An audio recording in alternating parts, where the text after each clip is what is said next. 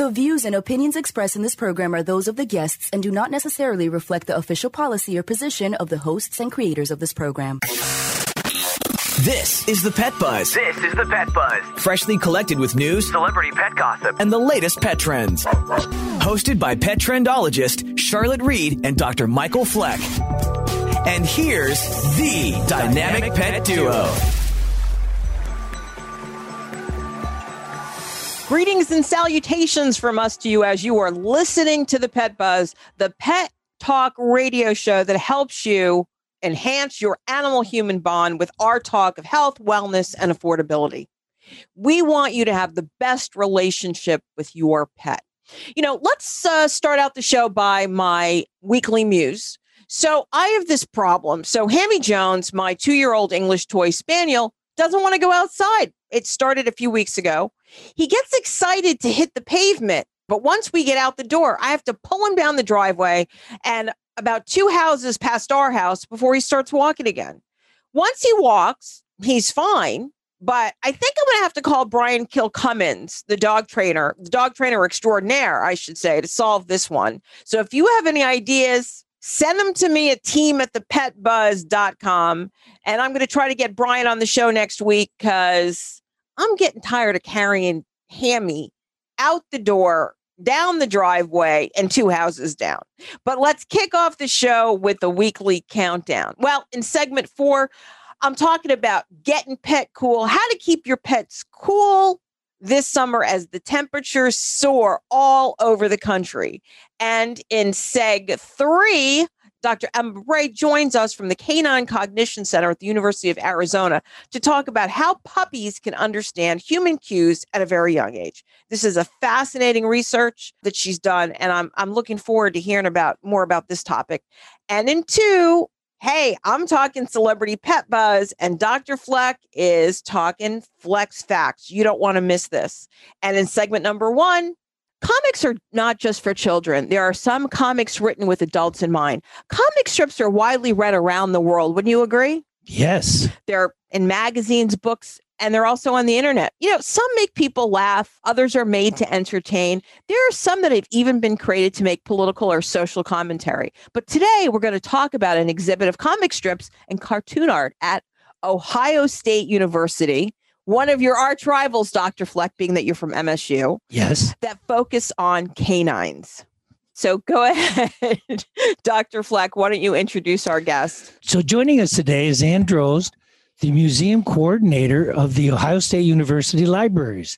She is the museum coordinator, special collections, and area studies. Welcome to the Pet Buzz, Anne. We're glad you're here to talk about your new exhibit. Thank you. I'm really happy to be here.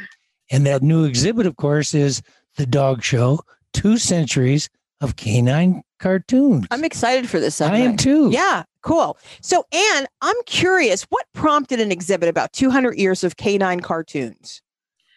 So the Billy Ireland Cartoon Library and Museum, which is part of Special Collections at Ohio State, we received a fantastic gift of the Brad Anderson collection. So Brad Anderson was the creator of Marmaduke. That came to us in 2018. And that started a bigger conversation about all the fantastic dogs that have been in comics and cartoons throughout history that we had in our collection.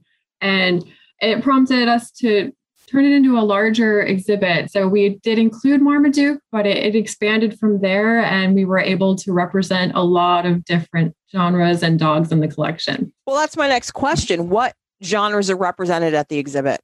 So we've got adventure, humor, slice of life, satire, editorial cartoons, many formats. So you're going to see comic strips, comic books, magazine cartoons, illustrations, sports comics, and then there's also animation. Cool.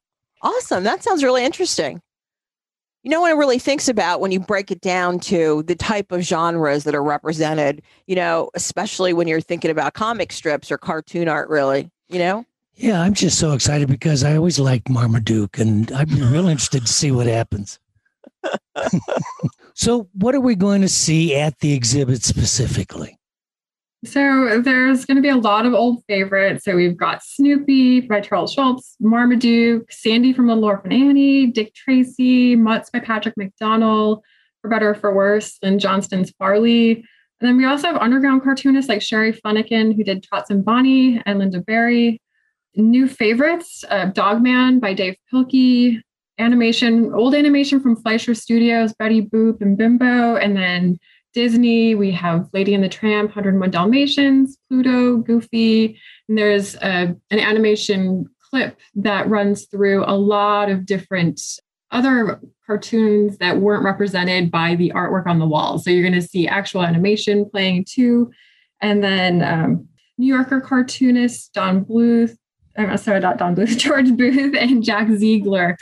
Don Bluth is represented by All Dogs Go to Heaven on the animation wall. So there's really something for everyone. You're going to see old favorites. It's going to be some nostalgia, and then also new favorites, comic books that have been published in the last 20 years, and then going back to the 1950s and 60s as well. You know, it's really interesting, but I don't know about you, but one of the things that I always have a fond memory of, and me and my dog liked hot dogs and some other things that we used to do together.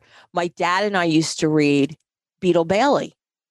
So Otto, is that the name of the dog? Yeah, Otto from Beetle Bailey is certainly represented. I should mention that the curator of this exhibition is Brian Walker, who is the son of Mort Walker. And Brian is one of the part of the creative team that is still creating Beetle Bailey in High and Lois. So he's a comics historian, and he put together this fantastic display. You know, it is exciting because it can bring back our youthful nostalgia and just remember the good times from then. Well, you're older than I am, so you probably have a lot more youthful nostalgia. Takes me a long time to remember too, right? Does, really. Okay, gotcha. So you had a question. What is the oldest cartoon that is being shown at the exhibit?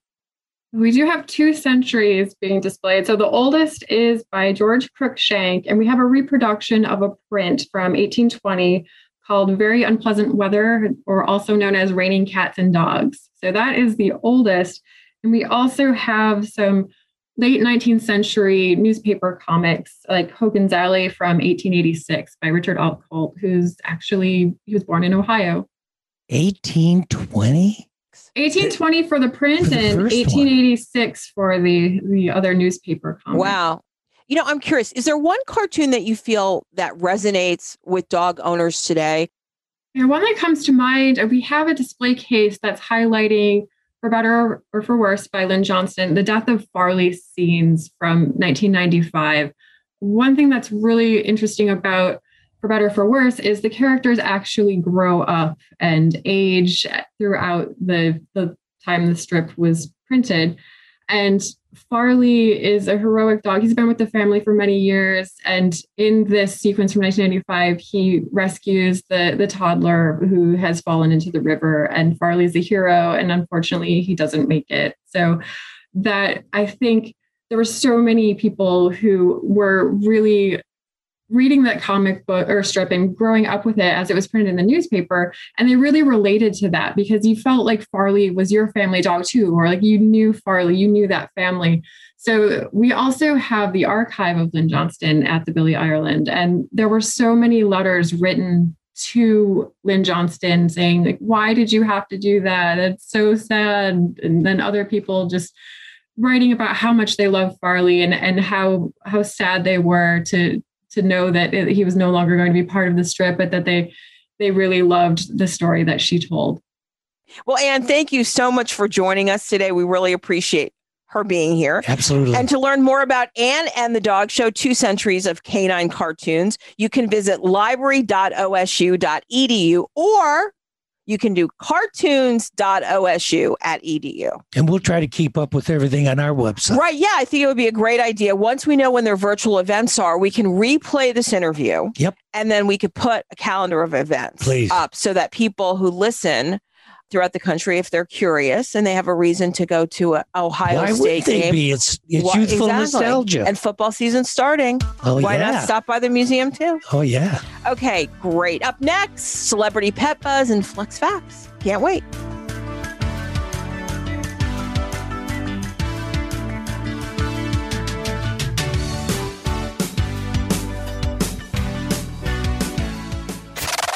For the full-length, unedited video versions of all of our interviews, simply subscribe to our YouTube channel. You're listening to The Pet Buzz.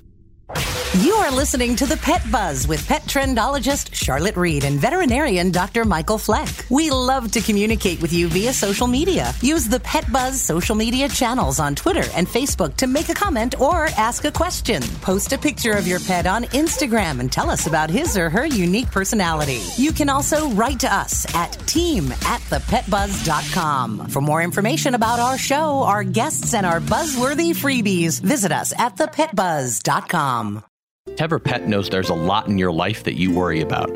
We want to make sure your pet's flea and tick protection isn't one of them.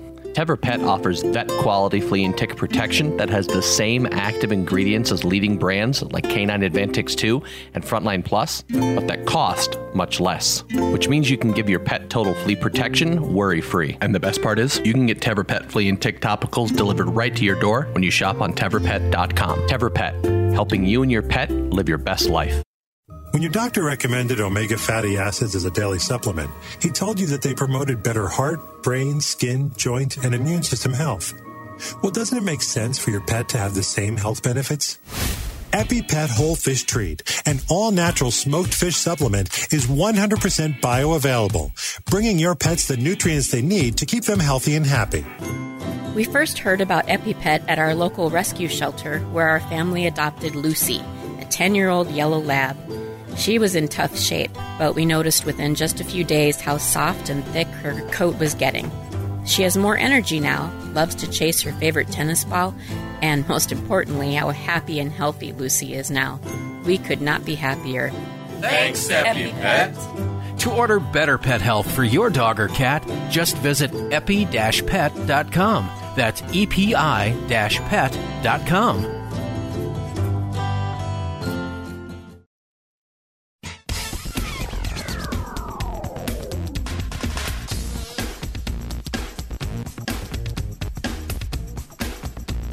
Well, thank you so much for joining us on the Pet Buzz. The show is hosted by the dynamic pet duo. I'm Petrendologist Charlotte Reed. And I'm veterinarian Dr. Michael Fleck. Okay, so let's talk celebrity pet news. Well, believe it or not, you know how Chris Brown is the singer. Remember years ago, he beat up his girlfriend Rihanna, who's beloved. Yeah. And then he was like trying to sell pit bulls on the, remember that? He's in the news again. Get this. So he had a dog in his home and a housekeeper there. And all of a sudden, the dog came out from nowhere and attacked the housekeeper. She had like 75 stitches. The dog was attacking her, biting her arms, biting her face. She was calling out for help. Supposedly, according to statements, I guess, court documents, she said that Chris Brown came in eventually to check on after the dog was mauling her and basically made a phone call and walked away. Then some security people came, took the dog away. And then I have no idea how she got to the hospital because the news report that I saw didn't say how she got to the hospital. But eventually she got to the hospital. And it turns out the dog was taken to Humboldt County, California. He lives in Tarzana, California, and destroyed in an animal shelter up there. Doesn't sound very good to me. I know. And of course, she's going to be suing, I'm sure, for a lot of money, as she probably should. But, you know, we have to hear the other side of the story, Of course we do. Yes. But, I mean, the dog should have been, that kind of dog is not a dog for a home. Apparently not. No. And if it does, it has to be handled by a trainer if it's used for security. A lot of people get these dogs. They want these big dogs and they don't know how to train them. They're violent. They're vicious. And I'm not saying all large dogs are, but I think it's really important, especially if you're having people come to your home. You need a crate. We always talk about that. Now I always say never throw out your crate. You need a home, a crate for your dog. So if the dog's a little weary about strangers, even a Briard could chew up someone. Absolutely. It's a very protective dog. I always tell people too, if you have a poodle and it's kind of aggressive and it bites, you're going to get some lacerations on your fingers. But if it's a dog that has a big, strong bite, or a dog that's 125 pounds that can knock you over. Well, it can also break arms, break legs, and maul you, which you have to really monitor. And that's not to scare people, because in my practice, I think I have more large dogs than I do smaller dogs. And they're all well behaved and well taken care of.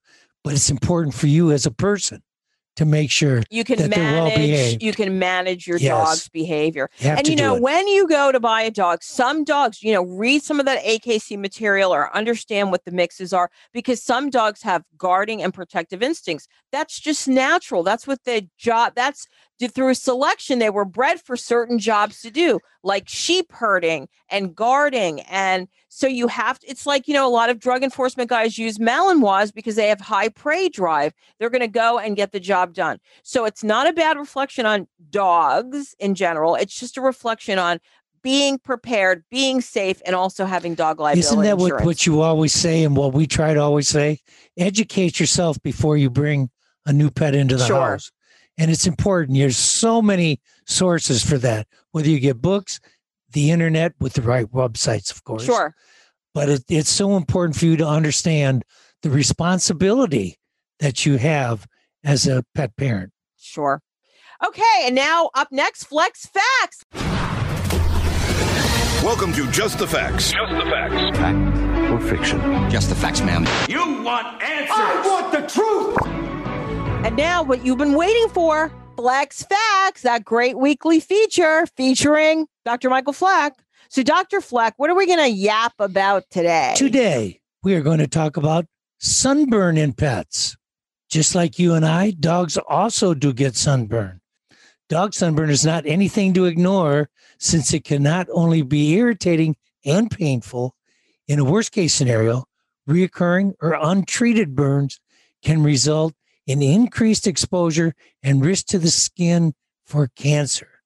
What's more, dogs may also get sunburn through their fur, particularly light-colored or white dogs with fair skin. Okay, so does it affect all dogs? While dog sunburns affect all types of dogs, there are, however, specific dog breeds that are more prone to getting sunburn.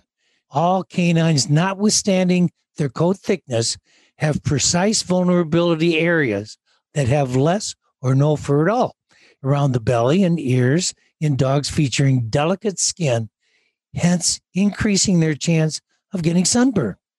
Moreover, a dog's nose can also get dried out and be sore. Nonetheless, some dog breeds are more prone to getting sunburned.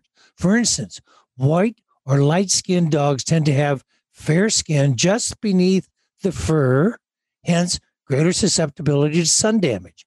Not only working dogs, but dogs with naturally thin hair, and more so, the hairless breeds also have a higher chance of getting sunburned and even getting cancer. Some of the dog breeds in most dangers of getting sunburned include boxers, Chinese crested, the American Staffordshire Terrier, greyhounds, boxers, whippets, Dalmatians, white German shepherds, and the Weimaraner. We can't forget about the golden retriever. And the golden retriever. Cancer. It's everything. Okay. How do you tell if your dog has sunburn? Generally, the most prevalent symptoms is painful reddened skin. Also, you may notice vocalization of pain during movement or when your dog is touched. However, severe cases, you can identify blistering and inflammation or redness on your dog. Just to review, sunburn signs and symptoms include reddened skin, dry, cracked skin. Your dog may be scratching and perhaps even whimpering. The pup unnaturally shying away from touch, curling just at the edge of its ears. So how do you treat sunburn? Besides the obvious step of taking your dog to the veterinary clinic, there are several ways that you can use to help treat the dog sunburn. If you have experienced sunburn before and you now have a pet with sunburns, you can use the same approach, tactics, and home remedies to your pet as you would typically to yourself. Usually, a soothing bath by using lukewarm water can help soothe your dog's sunburn and its dry skin at the same time.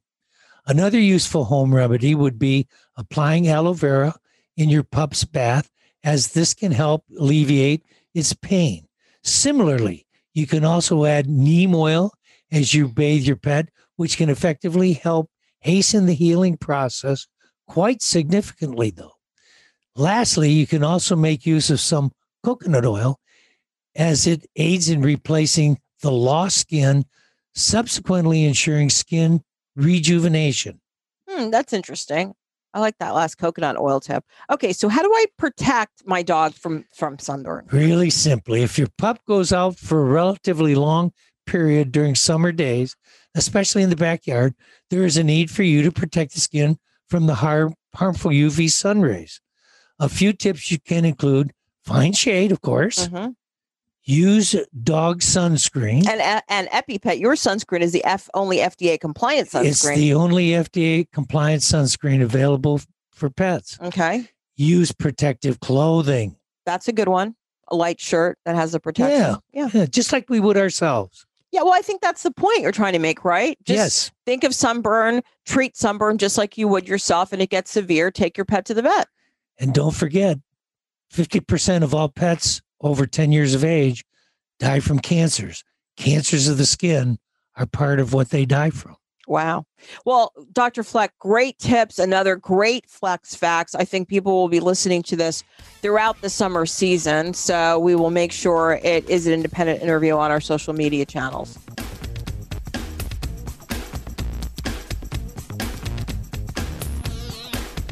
You are listening to The Pet Buzz with Petrendologist Charlotte Reed and veterinarian Dr. Michael Fleck.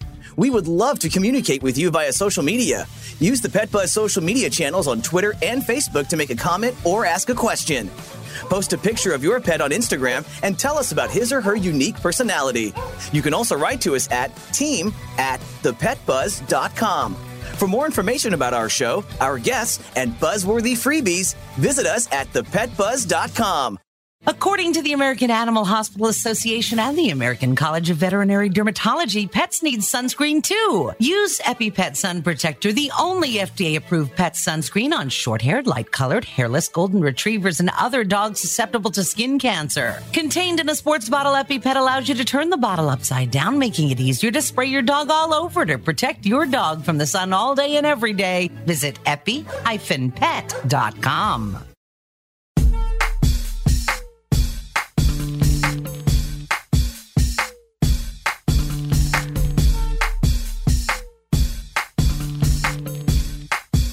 You know, you're listening to the best in pet talk radio. This is The Pet Buzz. That's the way it has to be, 'cause that's the way I like it. It's genius. I like it. I like it. It's to die for. I like it. So, Dr. Fleck, check out my Likey of the Week. It's right there. It's on this TV set up here in the studio. Do you see those orange Yeti dog bowls? Yeah. So Yeti is a beloved favorite because for us as humans, they keep our beverages cooler. And if we have hot beverages, they keep them hotter for hours and hours and hours for such a long time. So Yeti now makes dog bowls. And what's great about them is they're durable, they're rough and tough, and they keep the water, especially now, for dogs cooler longer. So in our studio, we have the orange or the crab orange Yeti dog bowls. Now, those are 32-ounce dog bowls. And there's also a 64-ounce dog bowl. I like them for home use. And the reason I like them for home use is because they keep the water, like I said, cooler longer. They're stainless steel, so they're easy to wash. They can go right into the dishwasher, and they're skid-proof. And I was reading the reviews, and one dog owner said, even my Great Dane cannot destroy this Yeti dog bowl. So I thought that was pretty durable. I thought that was a high snaps 5-star rating for Yeti dog bowls. Okay. And now we're going to continue on with our next guest, who's going to talk about, get this, how puppies genetically love humans. Really? Yes, we love that. Okay. I can't wait. I can't wait either. She's on the phone right now. So let's move on. Joining us today is Dr. Emma Bray. She is a postdoctoral research associate at Arizona Canine Cognition Center in the School of Anthropology at the University of Arizona. So, Dr. Bray, welcome to the Pet Buzz. Thanks so much for having me. Well, you know, I'm so glad you're here because a friend of mine went to go look at some puppies. And it was so amazing how they were so interested in us and how they wanted to come to us and snuggle with us. So we were really excited. So do you think that puppies are born to interact with humans? So yes, it appears that thousands of years of selection have led to puppies who are extremely skilled at reading our social cues. And as many pet owners can probably verify, it really does seem that dogs arrive biologically prepared for communication with humans. So you recently finished a study about this topic. Tell us about it, but really, I'm kind of curious, what prompted the study? Sure. So over the past 20 years, one of the most robust findings in the canine science world has been that adult dogs show skill when it comes to following communicative gestures and making eye contact with humans. And in fact, they're more skilled at following a human pointing gesture than non-human apes, despite being much more distantly related to us. And so there are also many studies documenting their tendency to initiate eye contact and the positive effects that that induces in both the humans and the dogs. So for example, we know that mutual gaze increases oxytocin level in both species. So this all begs the question of why. So is the acquisition of these skills solely dependent upon learning and the experiences that the dogs accrue over their lives, given that they grow up in our homes? Or is there more to the story? So could it be that over the course of domestication, these sorts of skills have been selected for, and dogs are now set up to be receptive to our communication from shortly after birth? I love when I point to my dog, or I go like this and they come. I just love that. Okay, so let's talk about your research protocols. So I'm sure you were surrounded by tons of puppies. What did they do? What kind of tasks did they complete? Sure. So we worked with 375 puppies from Canine Companions, which is a service dog organization. And they participated in 4 different tasks of social cognition. So 2 that measured their ability to follow a communicative cue, and 2 that measured their propensity to make eye contact with a human. So for example, in our pointing task, there were always 2 cups and food was hidden under one of them without the puppy seeing where. And then the experimenter called the puppy's name, made eye contact, and pointed to the correct location. And in this scenario, puppies chose the correct location significantly above what we would expect by mere chance. And then to look at the puppy's tendency to make eye contact, one task that we used was called a human interest task. And here the experimenter looked at the puppy and talked to them in a high-pitched voice that closely mimicked how people talk to babies. And we measured how long the puppies returned eye contact with the experimenter and found they did so for about 1/5 of the overall trial time. Did you find anything out that was really surprising that you didn't think about doing this study with the puppies? Yeah, so I think there were 2 main takeaways that we didn't know prior to the study. So first, we learned something important about the developmental basis of these skills. So it turns out that even before puppies have left their litter mates to live one-on-one with their human raiser, most of them are able to interpret these human cues within a social context and reciprocate eye contact. And importantly, we found that the puppies understand from the very first trial. And so it seems like they really are starting the task with the communicative ability necessary to be successful. And second, we know that group-wide, most dogs possess these skills as puppies, but we see individual differences. So while many puppies sort of breeze through, others just cannot figure it out. And what's really fascinating is that a lot of this variation can be explained by the genetics of the dogs. So specifically, 43% of the variation that we saw in point following ability and gazing behavior was due to genetic factors. And that's actually quite high numbers, on par with estimates of the heritability of intelligence in our own species. Now, did you use a specific breeds of puppies or a variety of puppies? So we use Labrador retrievers, golden retrievers, and mixes between labs and goldens, because those are the dogs that the service dog organization breeds and raises. If you've just joined us, we're talking with Dr. Emily Bray of Arizona Canine Cognition Center in the School of Anthropology at University of Arizona. So a follow-up, what you talked about puppies and the human interaction. Do you think that puppies showed the same willingness to communicate like babies? I'm always interested in that. The animal-human bond, obviously, but if we see similarities in the canines versus the humans, or what correlation behavior do we see? Right. So I think behaviorally, what we see in puppies in terms of non-linguistic communication, obviously, is functionally comparable to what we see in young human children. So how puppies are solving these social problems certainly looks human-like. But I would say the jury is still out as to whether the underlying mechanisms driving these behaviors are the same. And so research into that question is ongoing. Last question for you. we do a lot of studies on the show, and I always want to know, and our listeners want to know. So what can they take away? What information can they take away from your research? I mean, will your information help them look, when they're looking for adopting or buying a puppy? Yeah. So a couple of things. One, I think that dogs' communicative skills uniquely position them to fill the role that they have alongside humans. So many of the tasks that they perform for us now and in the past, whether that's herding, hunting, detecting, acting as service dogs, they're facilitated by their ability to effectively use our cues. And with pet dogs specifically, these abilities help to foster attachment and strengthen the human-animal bond. So I think takeaway from this study is that probably ancient dogs who displayed these skills were likely at a selective advantage.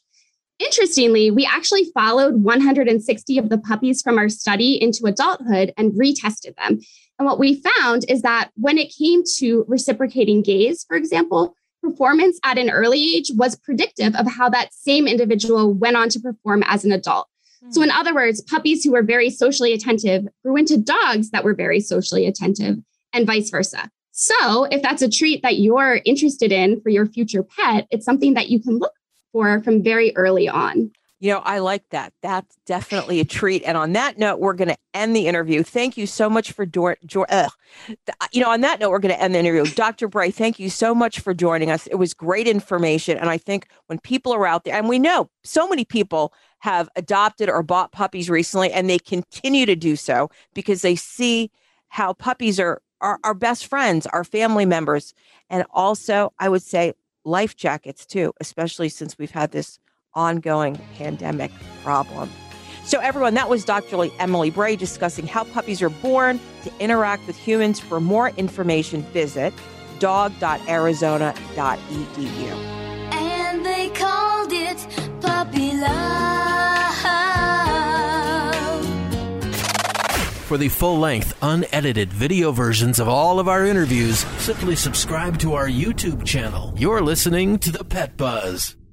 Does your pet have dry, flaky, and itchy skin? Do you find yourself visiting the veterinarian repeatedly because Fido or Fluffy has skin allergies or ear infections? I love animals and want my pets to be healthy, so I asked our vet, who recommended EpiPet Ear Cleaner. It's super simple, and it even smells good. Every week I use it on both my dog and my cat to gently remove wax and debris. I even told my friend Aiden to try EpiPet on his dog Sophie, who always had red ears. But not anymore. Now we both have happy and healthy pets. Thanks, EpiPet. Developed by a veterinarian, EpiPet is a revolutionary, high-performance skin and ear care product line made with the finest natural ingredients. EpiPet, for you and your pet, means better pet health. For more information, visit epi-pet.com.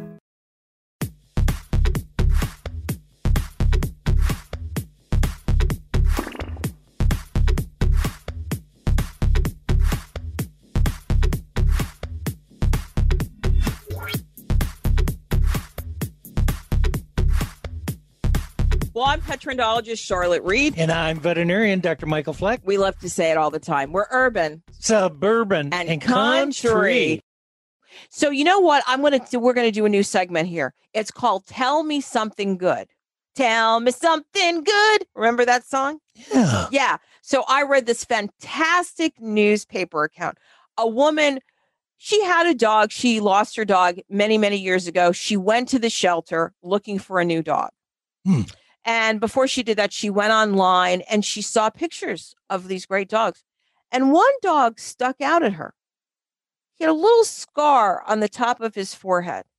And she couldn't believe it. So she stopped what she was doing. She ran down to the shelter and she explained that she had this dog. And there was one dog at that shelter she had to see. Guess what? What? It turns out that it was her lost dog that she had 2 years ago. Oh, my. The dog got away from her house. Yes. Disappeared. She went to the shelters, the humane societies, hung posters. Turns out it eventually got to the Humane Society, was adopted by a new family, and unfortunately got evicted due to COVID. So I think we're going to see a lot more of these evictions and possibilities. So they couldn't afford to keep the dog because they were really focused on finding a place to live. She went down to the shelter. She had told them the story. They let the dog out of the cage. The dog kind of looked at her and then went crazy. You know, those videos we see of soldiers coming home. The dog was screaming and yelling and crying and carrying on and just jumped into her arms and was giving her great kisses. What a great story. Even after 2 years, the dog still recognized her. That's great. That's tell me something good. That's good stuff. That's real good stuff. So when the temperatures soar, pet owners need to take steps to keep their pets cool. The summer months can be uncomfortable, even dangerous for pets as well as people. Use these expert tips to keep your pets cool and safe for the summer season. Well, you know, it's interesting because this past week I was everywhere. I was in Phoenix. I was in Vegas and yes, it was hot. But you know what? I was also in Greensboro, North Carolina, all virtual. But of course, I was paying attention to the temperatures because I did a segment called Get Pet Cool for a lot of these stations. Cool and hydrated. So how can we keep our dog hydrated? Well, hydration needs to be done every day and all day long. And a lot of people don't know this, but July is Hydration Awareness Month. So your dog's body will naturally lose water all day, just like people. He loses water when he sweats through his paws. That's how dogs sweat, as you know, when he pants, when he pees, and when he poops. And a good rule of thumb is make sure your dog gets at least 1 ounce of water daily for each pound he weighs. You know, I had mentioned previously for dogs at home, try the Yeti bowls. They keep the water cooler longer. But for dogs on the go, I like these Loving Pets bowls and they're the Loving Pets Bellaroma bowls. I like them a lot because they're PBA free. They fold flat. They come with the carabiner. They're dishwasher safe and they have legs. A lot of times when you're out with a dog and you give them one of those zip up bowls, they step through them, they knock them over, but because they're not as durable. But I like these because they stand up. So you could check out Yeti.com for bowls at home and Loving Pets with an S, products with an S.com. So sun and fun. The two go hand in hand in the summer months. So talk to us about pet sunscreen. Well, you know, you make the sunscreen, right, but I'm going to tell everybody. And your sunscreen is amazing for a few different reasons. One, it's waterproof. Right. One, it has an SPF of about 30 plus, and it's the only FDA compliant sunscreen. It's the only one. Right. And here's the kicker, though. It's in a sports bottle with a valve top. So you could spray the light mist that's vanilla scented one way and then turn the bottle upside down so that you could easily get under the pet and spray the abdomen and underbelly. And why is that important, the underbelly? There's less hair. And the reflection can come up from the pavement. Absolutely. See, I learned something. You did? Yeah. So you could check that out at epipet.com. Talk about cooling. Are there cooling clothes for dogs? Believe it or not, there are cooling clothes for dogs. And you want to help your best friend stay cool in this horrible heat with these soaring temperatures with evaporating cooling technology. So I'll explain. So you can activate these cooling coats and bandanas and other canine apparel by soaking them in water. Then you wring them out and then you outfit your dog and you let that evaporating cooling pull the heat away from your four-legged friend. Now, there has been some studies about cooling clothes. One was done with greyhounds. They're probably like in the 20 years or so. Some said they work, some said they didn't, but pet owners tend to believe they do work and you know, technology has changed from like 15 and 20 years ago. I think it's a great idea for snub-nosed dogs like our English toy spaniels. If you have basset hounds, if you have Shih Tzus, or any dog really that's low to the ground, I mean, it's a great idea. And, you know, if you wring it out, it's not going to be dripping all over the place. Like I said, there's bandanas, there are abdomen wraps, and there are these cooling jackets. I like the ones that are light colored because they help deflect solar radiation. Yep. We just got to make sure that we keep our pets cool, just like we have to make sure we keep ourselves cool. Absolutely. Okay. Swimming is a great way to cool off, but what about safety measures? A doggy dip is a great way to keep your pet cool in the summertime, but you want to make sure that your dog is wearing a life jacket, whether you're on a lake, whether you're in the backyard or whether you're on even a if boat. they can swim. Even if they can swim, and not all dogs can swim. That's correct. So, you want to look for float coats. You want them to be bright colored so you can see them even in low light conditions with reflective light stripping. And you want to be able to have a handle so that you can lift your dog right out of the water. And then once they're out of the water, you want to definitely rinse them off. And no dog should go in the water if they have open wounds, because there's all sorts of things in some of these waters. Well, I have a hard time sleeping when it's hot. What about a comfortable canine sleep? Have you ever noticed that when it's cool outside, your dog doesn't want to lie in its bed? Right. And that's because the dog bed traps the body heat of the dog, right? So that's what happens. So a lot of times they want to go in the bathroom, they want to go in the kitchen, anywhere where the concrete, they might want to go out to the garage, and they just want to lie on that cool surface. Well, one of the things I do is I like elevated dog beds, and they can be better for dogs that live in climates that are just super, super hot. So the nice thing is there's airflow above the bed and beneath the bed, and there's mesh in the middle. So the dog is constantly getting that kind of airflow. And the other thing is it also keeps the dog off of the ground. So there's no dirt, there's no debris.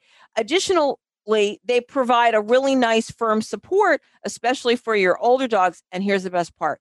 They're so easy to clean. All you have to do is wipe them down, or you have to hose them off. Okay. You said a key there for the older dogs. It's so important for them to be comfortable. Yes. Most of them are developing joint problems. Right. And they really, really need that support. And one of the things I always like to do is I think you have to think about veterinary care, but you also have to think about the products that can help pet owners.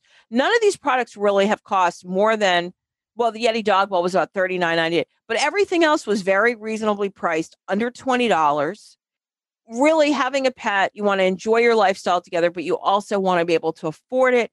You don't want to end up having to spend a lot of money. The healthier we keep our pets, the healthier we keep ourselves. And the less money we have, right. And the less money we have to spend. Right.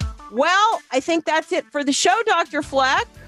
So I think next week we're going to talk about where the best places are to travel with your dog. Oh, that'd be good. Yeah, I think that's a great topic. That's a great topic. Because people are thinking about summer vacation, where they're going to go. Not everyone planned it because of COVID. They're worried about getting on the planes and the trains and the automobiles. And try to think of, because we all can't travel across the United States, think of something close to home. Yeah, that's fun. A lot of people want to go to, national parks, but once again, you have to consider your dog. Not all dogs are welcome. A lot of people are doing beach vacations. They're renting houses in the mountains. And it's a different lifestyle when you go to the camps with your pet. Yeah. There's different kinds of conditions that you have to prepare for them. Right. So you got to do your research. And ticks you got to do your research. And also we want to thank our guest, Dr. Emma Bray. And we want to thank Anne Drozd.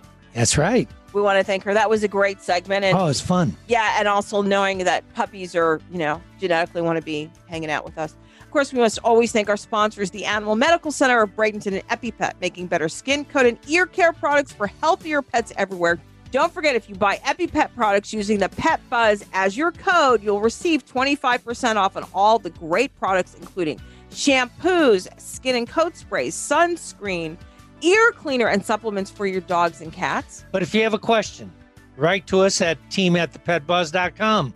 We'll cover it next week on our show. And if you've missed any portion of this show, visit our social media channels as well as your favorite streaming channels and listen to the linked podcast and Monday morning. Most importantly, remember, we're here each week to help you take better care of your pets. Peace out and pet love. Goodbye. Thank you for listening to this episode of The Pet Buzz.